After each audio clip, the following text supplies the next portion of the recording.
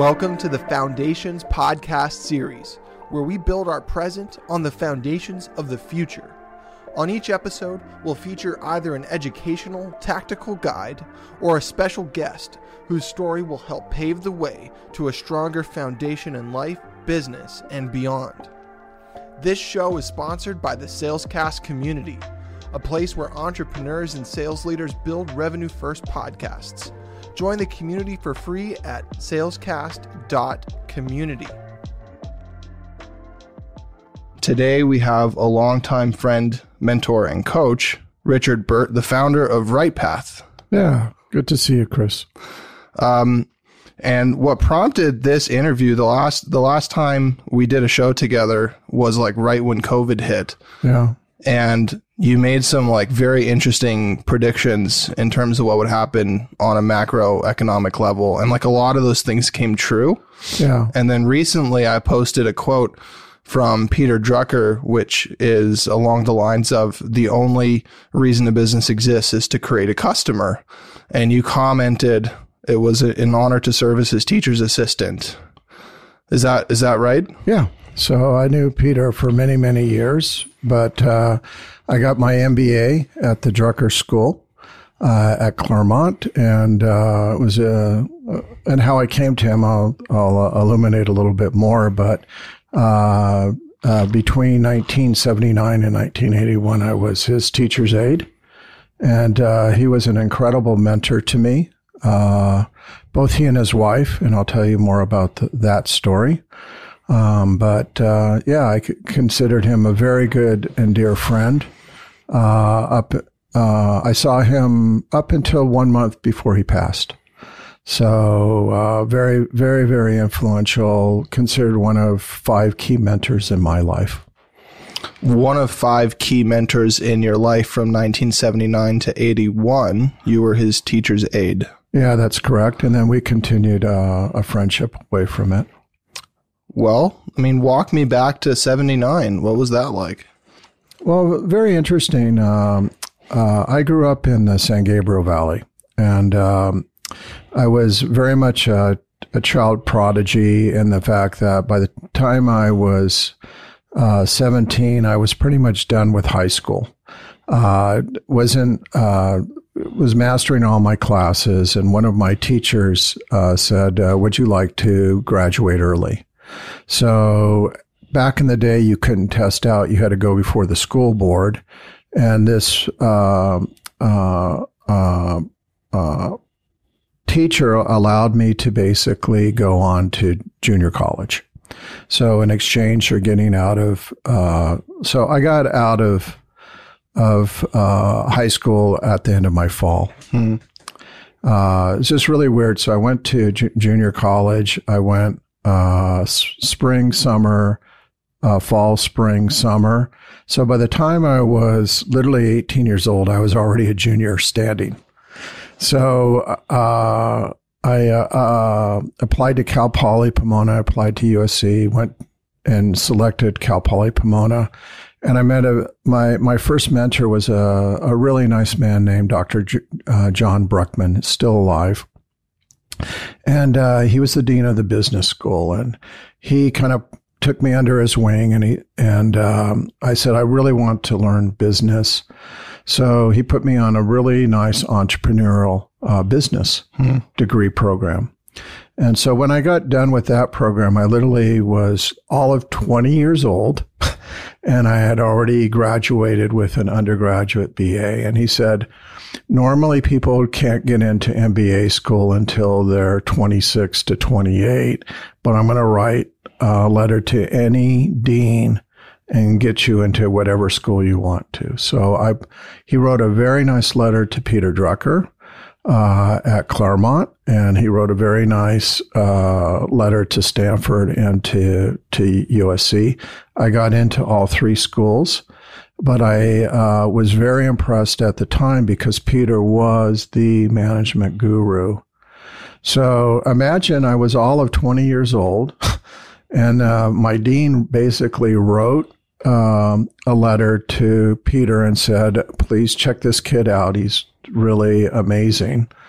And I had done the work, and I want to say this too. I worked really hard to get to that position. So I went out to Claremont, and he was really taken by me, and offered me to be my mentor. Mm-hmm. So imagine 20 years old, and you basically have now aligned yourself with the greatest business mind that was in existence of the time. The time.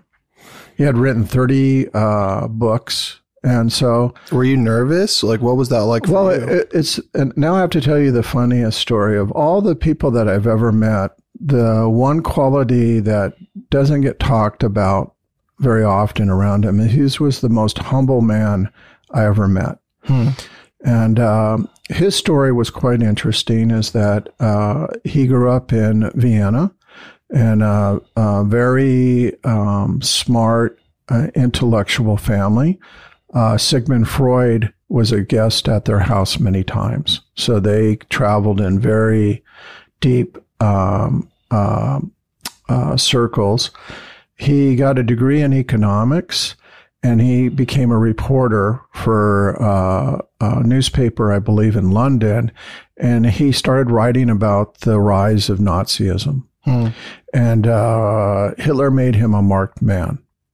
And which is that if he were to be found and arrested, he would be sent to a concentration camp. So he literally was able to escape to London from Austria. And then from London, he was able to get transit to Vermont. And so he taught at a college in Vermont, and then he wrote in 1949 the first really significant management book, and then became part of the NYU and taught there for many, many years. He had a beautiful daughter, and she went to Claremont. And one day he went out to visit her, and the dean of the business school had just come from, I believe, UCLA, saw him walking on the street and said, "What are you doing here?" And he said, "Well, I'm visiting my daughter."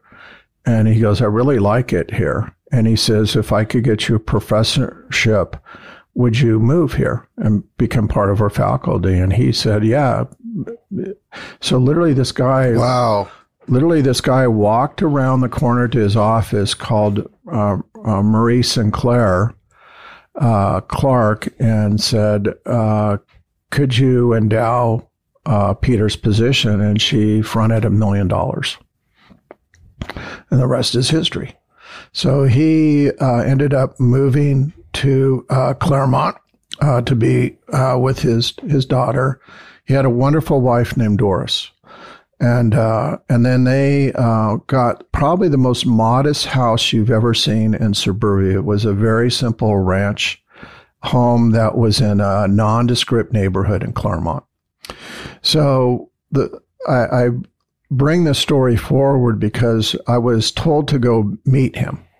And so they gave me his address to his house, and I grew up in that neighborhood, and I thought, wow, this is not where I would think that this illustrious guy is living. It's like this little simple neighborhood off of Route 66, like the main drag. And I just said, it's not even pull up to the house, and there's a man gardening, and he's in a blue denim shirt, and he's like hedging, and I come to the door, and his wife's there, Doris, and I said, "I'm here to meet Peter Drucker." She goes, "Well, he's right there. He's gardening."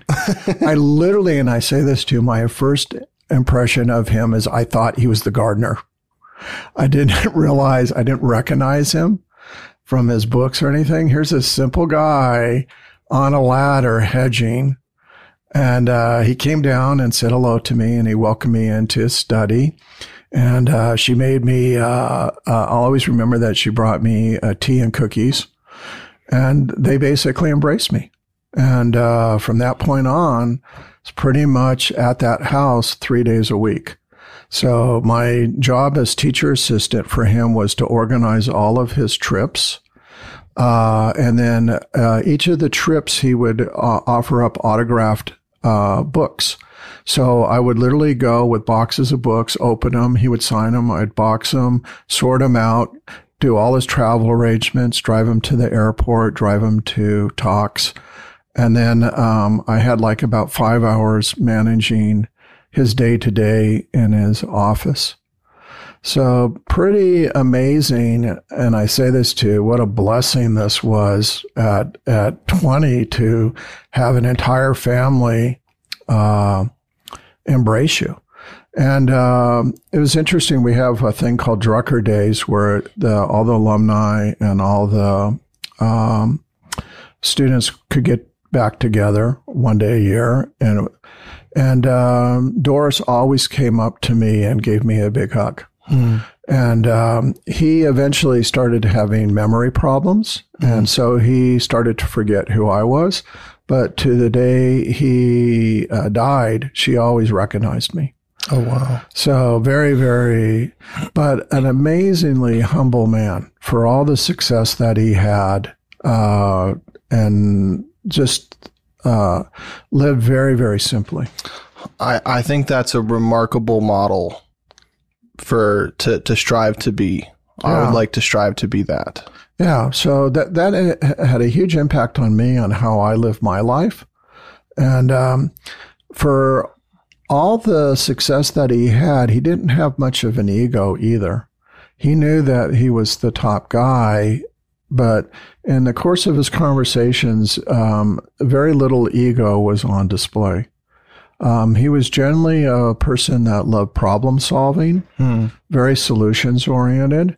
So the gist of the conversations that I heard taking place between him and various business leaders was very much is that, let me give you perspectives on how to handle this problem. I got a question for you is, if you're getting into MBA school at 20, that must mean that you were a great learner. How did you become such a remarkable learner? Well, I think the thing that I came to business not knowing it. And so I had a curiosity about all the aspects of it. And I have a very simple thing that I was taught through my first mentor, Dr. John Bruckman. As he said, think of a business as that you need to know how a small business works, because every big business was once a small business. So he said, you should take an entrepreneurial class on how to start a small business. So you need to know the books, you need to know HR, you need to know marketing, you need to know manufacturing, you need to know customer service, you need to know distribution. So the thing is that I never had the ambition to run an IBM. What I had I learned to do is how to create something from scratch and build it up. And I remember John said something to me that was really life-changing for me. Is he says, think if you're in charge of a product for a big company, you're still a small business. Think of it as if you're a consultant, you're still a small business.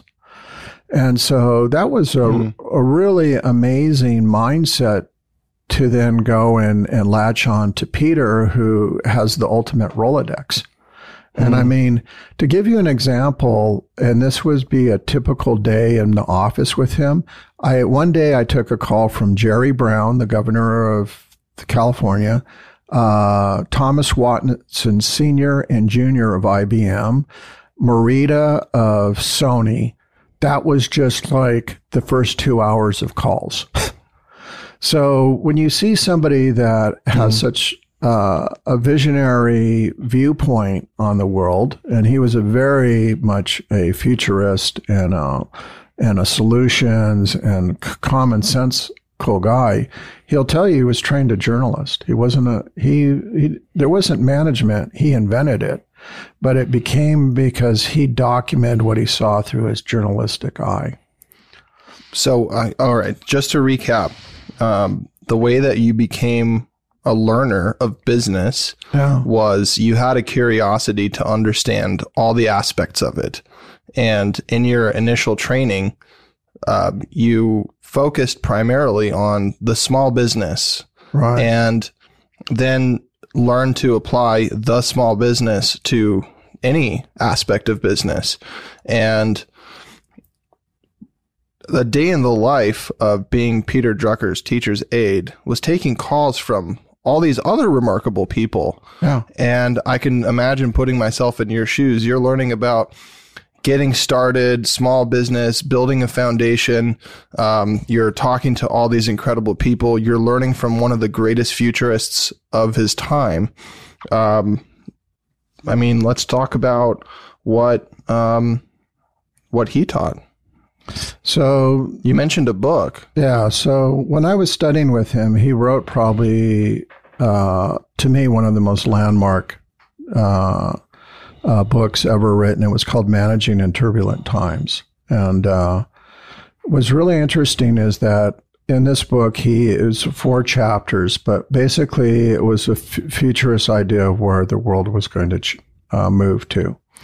In this, he talks specifically about the demise of the Soviet Union and historical empires, their inability to maintain.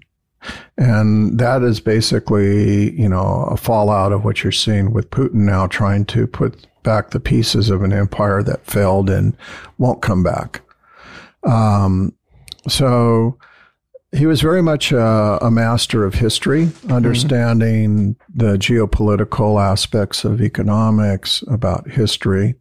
The other thing at the time is that we had just opened up the borders through Nixon with China.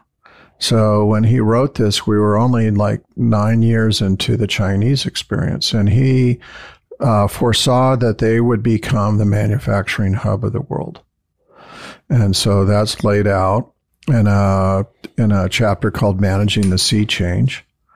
And what he predicted America was going to be, and this was a term that he coined, was that America would be a country known for being knowledge workers. The idea of people that had the knowledge to put pieces together and transform things. And we would largely lose our manufacturing base in favor of servicing products and services. So all of this is laid out in this book. He obviously, I think that if he had lived long enough, he would have been thoroughly amazed at what's going on with the internet, with blockchain, with social media. He would have really thought about the historical consequences of prior movements and how these would be applied to these new things. Well, since you had an opportunity to really get to know the guy, what do you think he would say about things like Web 3.0 and social media and just what's happened? Well, what's happening?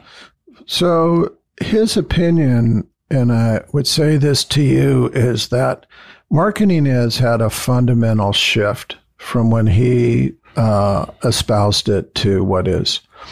So in the old days, it was this push-pull attitude, was that you create a company by creating a great product, and then you use advertising to pull people into the product, right? So he grew up in an era where, media was defined by general awareness. I think what was interesting is that the tables got turned when Google in particular came out of the internet, and the fact that you had, instead of companies seeking customers, you had customers seeking product. Mm-hmm. And that has been a fundamental... So the demand came first now. Yeah. And he would have, I know for a fact, would have loved this whole paradigm. Because that's, in my 40... It's way more efficient this way. But in my 40 years, that's singularly the most fundamental change, is that everything is self-directed now. is that the power left the company and went to the customer. And that's why when you put that statement out the other day, and what was the quote? The only valid business purpose is to create a customer. Right. And now the customer has the ability to create the business. The only valid customer purpose is to create a business. I'm pretty sure he would say that. Yeah. He would flip it. Yeah, think about that. That's interesting. That's why... I just want to repeat that real quick so I don't forget it. The only valid customer purpose is to create a business. Yeah. Think about it. Customers can build up or tear down a business. Yeah. Think about Yelp. They can destroy... customers can destroy a business overnight if they want to.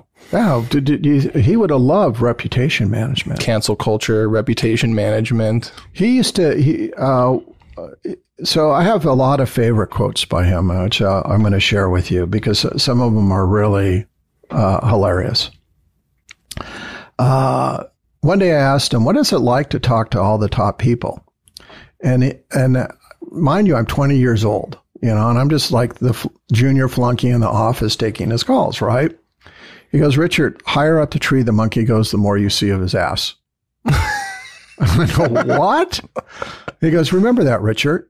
He said, the more the monkey goes up the tree, the more you see of his ass, which is that leaders, you can talk about all their brilliance, but they also expose all their weaknesses. So he would have understood who Steve Jobs was. Steve Jobs was a master at innovation, a failure at human relations and human resources. You can't have one and the other. He would have looked at Mark Zuckerberg in a very different lens than we look at him. He would have recognized and seen the flaws in him very, very easily. Here's a guy who built probably the greatest connective tissue and then decided that privacy and connectivity doesn't really matter. You can just let that slide. And now it's just imploding on him. It's so the thing is he always recognized that companies are built on strengths, not on weaknesses. Why Apple's still around is because their strength was innovation. The reason why Facebook may survive is because of the nature of connectivity. But the other thing is that the consumer is empowered to shut down Facebook. If you don't want your content shown there anymore and you remove it, the value of that business goes away. That's a lot different than coming out with the coolest, sleekest phone or the coolest, sleekest computer or the coolest, sleekest iPod. So a lot of our audience are heavy LinkedIn users. I'm wondering if you have any opinions on the platform or what Peter would have said about LinkedIn. Well, the thing is that he would have loved the idea that you could connect businesses together, and that he would have loved the fact that you could source and find people and connect and do business with people. He was all about that. So I think that he would have really loved this whole concept of LinkedIn. He would have loved this whole concept of Twitter. He was all about that. And he was really a champion of management. Probably his landmark thing that's still taught today is management by objectives. What is that? MBOs. That was his greatest achievement as a manager, which is that when you get a job, is that every quarter, every 30 days, you set about objectives to accomplish. And I think that still holds true. That's just become, in other words, Slack and Asana. Right. So the thing is that a lot of companies are tied to basic principles that he came through, technology-wise, that, are rooted in what he was about in his books. Such a simple concept that I suppose I take it for granted and not really thinking about where it comes from, right? Yeah. All right. Well, we can steer this conversation wherever you want to go. I mean, how is life? How is business for you today? Well, business is transformed with COVID. You know, nobody thought that we would look like this in T-shirts, and this is our way that we do business, and it's 100% based on WhatsApp and 100% based on Zoom. Based on our attire, we could be 10 years old. Yeah. So it's like, we don't even look like adults anymore. Yeah. I mean, you know, you're just one step removed from having Pop-Tarts in the toaster oven, you know? Right. You know, when you get on calls. So the most amazing thing for me is I do business in Colombia. I do business with a company in Boston. I do business with a company in Tennessee. I do business with a company in Melbourne, Australia. And everybody's pretty much happy not being in an office. Right. So I think that anybody that's in the commercial real estate business is going to be wanting to get people to come back. I think the genie's out of the bottle now. Well, you saw here in Irvine, we have the Spectrum Center, and they pretty much pivoted to food and services like gyms and nail salons and like distinctive foods. Like there's not much retail. And if you look at commercial on the office side, all these companies are embracing kind of like a hot desk model. You come in and their whole company's like a co-working space. No one has a dedicated workstation anymore. You know what I mean? So it reduces the amount of footprint that they need. Right. So now there's less leased space per company. So you have more people jam packed into one building. It's just changing the way that looks. So this is a big change for me, but I have a younger brother that lives up in Oregon, and I haven't seen him for 25 years. And I just spent 10 days up there and ran my business flawlessly between Australia all the way to the East Coast. We used to call them digital nomads. Now it's just normal.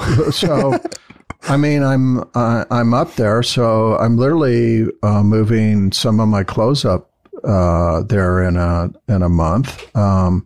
My wife and I are giving up a lease. We're going to get a small place in Laguna, and I have a friend that just moved from Belgium over to the west side, and it's great. I haven't seen him in 42 years, and I'm going to start spending time with him.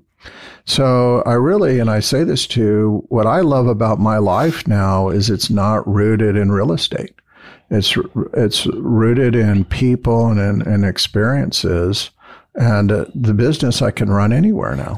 I know you're at like a later stage in your life, but I think a lot more people my age, millennial generation, you know, are not going to be buying homes for a while. Why? What's the point? Why would we want to tether ourselves to a box that historically we've only seen time after time these boxes taken away by circumstances outside of our control? Absolutely. Why would we tie our livelihood to the stock market? That doesn't make any sense. Yeah. I think, sorry to offend anybody out there that. No, but I totally agree. I sold my house. I've leased a house for 2 years. Totally happy. But it comes to my stage of life right now is that I'd rather take the money and make it into experiences and enjoy the rest of my life than worry about keeping a bank happy.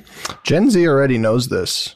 Yeah. They've already built up their 1 million follower accounts. They're already doing brand deals. They already have flexibility in their life before they enter college. Yeah. You know, like they're figuring it out.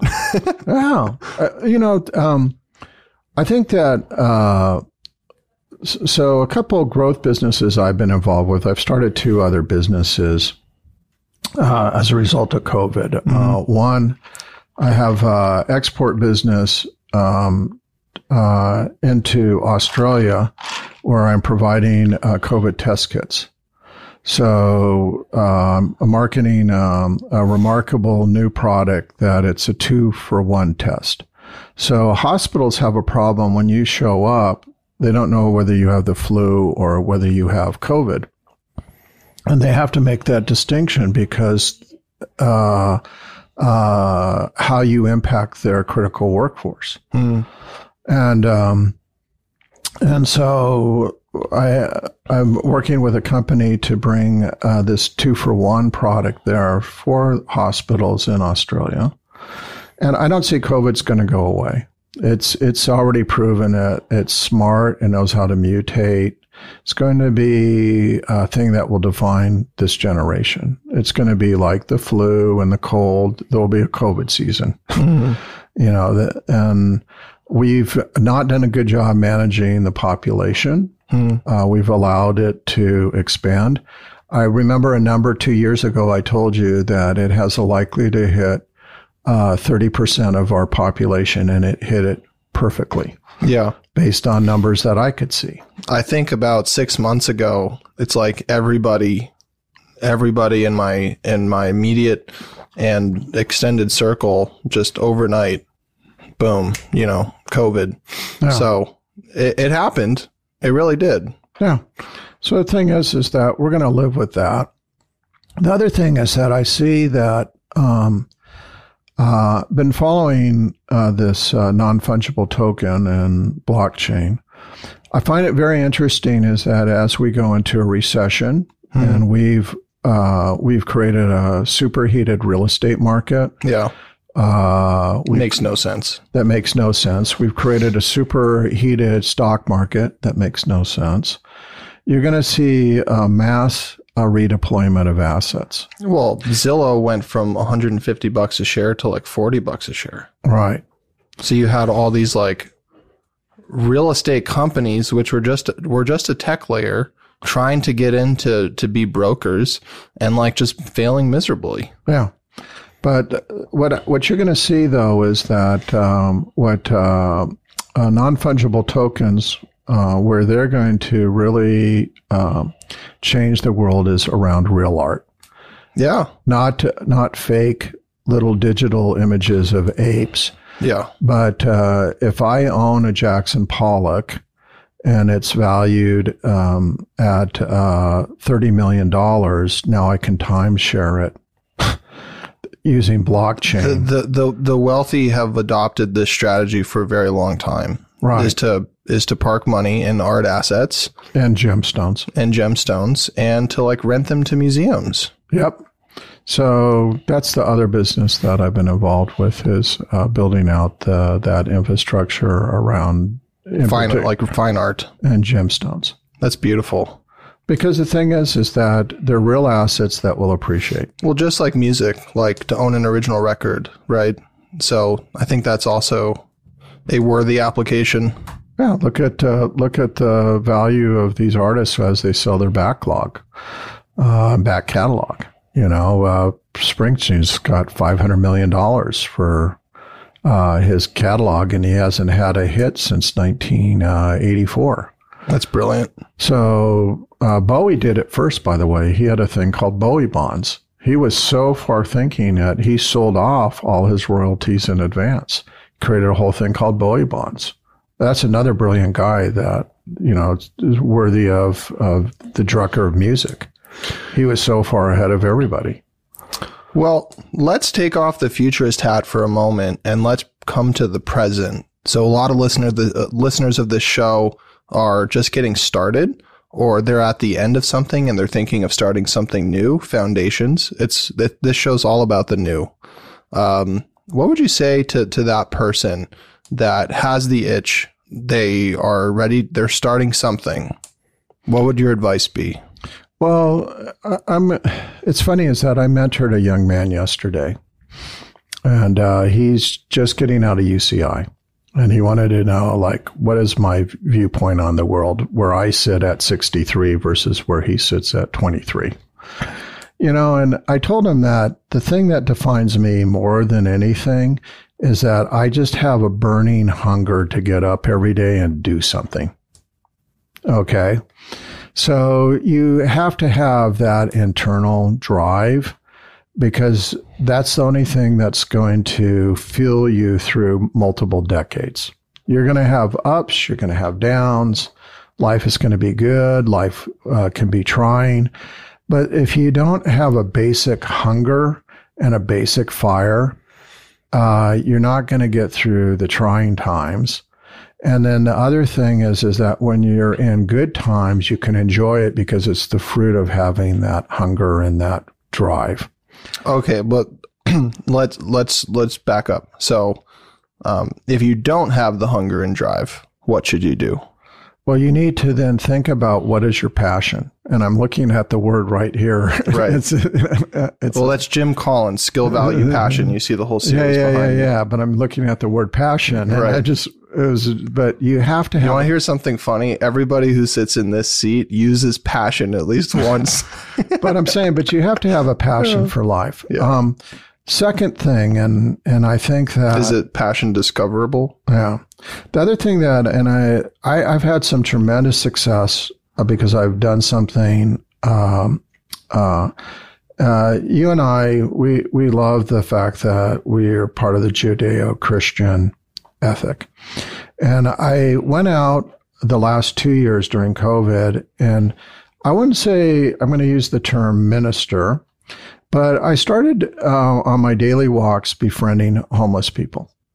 And I just made it a point that I'm going to be a part of a community and I'm going to recognize everybody in my community. So I'm going to be nice to merchants. I'm going to be nice to people that serve me coffee. But if I see a homeless person, I'm just going to find out what their name is and greet them by name and ask them how they're doing. So I've done this now for 2 years. Out of the that counts as ministering. But I'm saying, but out of 3 people that I've met, 2 of them now are no longer homeless. One is probably 270 days into alcohol recovery. Another one is under opioid recovery. Both of them have roofs over their head. And both of them acknowledge that they love the love that I gave them because I never treated them any differently. The third person I'm ministering is deep into meth addiction. Very difficult case, but I always tell him when I see him, and I go like this, I always make a shape of heart and say, I love you. And he says, what does that mean? And I said, I don't like you this way, but I'm still going to love you because if you can get over to this side, I'm going to love you more. And that's what changed it for the other 2 people. So the thing that I say this to young people, think about your tribe and think about your community and think about what you can give back to that tribe and what you can give back to that community. There's a tremendous amount of hurt that's going on in this world right now. I think you just gave the formula for developing passion is to look toward those that need help, to find a need and to fill it. And it'll activate something inside of your soul. It'll activate something inside of your heart, which will just make sense. And then follow that. Yeah. Because you can get caught up in everything else. And at the end, my dad was a brilliant mentor to me. And he said, no hearse comes with a luggage rack. And it was one of the last things he told me before he died. And I just love that quote. Is that in the end, you're going to leave a bunch of stuff to other people, so why have it in? Some very good friends of mine, their son and their daughter-in-law just sold their condo in Aliso Viejo and bought a Sprinter van. And they're going to they're going to travel around, and they're thinking about maybe they'll relocate to Arkansas and go on the download. And so the thing is that's what I like about this generation is they figured this out. My generation, not so much. No. Well, I mean, you've spent a whole lifetime in Laguna Beach without living there. Yeah. And now you're finally going to live there. Yeah. But under a different circumstance. Yeah. And so the thing is that I don't, what I'm saying to you is that, but I'm also going to live other places. Of course. Because what I need is the input to influence my art. And, I'm an artist. That's like your ultimate aspiration is that if you ever had to go to just one thing, it would be that. Yeah, it's my muse. So you can't, the thing is you can get caught up into career, you can get caught up in relationships, you can get caught up in friendships, you can get caught up in family. There's goods and bads, let's face it, I look back at what I love in my life is that I have a friend from college for 42 years who finally is moving to California so we can spend time together, but we visit each other every year. We're never apart, so all I'm saying to you is that you can put value in things that matter, and you can put a lot of energy into things that don't matter. And the wisdom that I have is I've kind of figured out which one is which. The last time you were in here, you wrote, the things you value make for personal riches. Yeah. Still believe that. Well, any closing thoughts as we wrap up this episode? I mean, we got an amazing chance to take a look at your early life, just going into college, working under Peter Drucker, just soaking it in from this man, focusing on small business, focusing on, and you had a wonderful model of humility. I think that definitely must have made a huge impact on your life, because you're the man with 1,000 careers. You've done so many things that others just haven't. And you're remarkably humble. You're talking about, going to spend time with 3 homeless guys and investing and pouring into them. And we had a chance to take a look at some trends that are going on in the economy. Any closing thoughts for today's episode? Well, I think, I think that I would say this to people is commit to something. Don't be adrift. What's the saddest thing for me is that I know so many people that as they get older, they're saying, well, I wanted to do that at one time, but I just never got around to it. Well, they never will get around to it. So the thing is don't have a life of regrets where you're waiting for something that you wanted that you could have today. If I exit this earth today, and I'm not planning to, but if I were to do it, I lived a rich life. And because I didn't let things go by the wayside, I don't have any regrets. I've done everything that I've wanted to do, and I've done it with passion, and I've done it with fire. And that's the key to life. If don't make excuses, because it can be taken from you very quickly.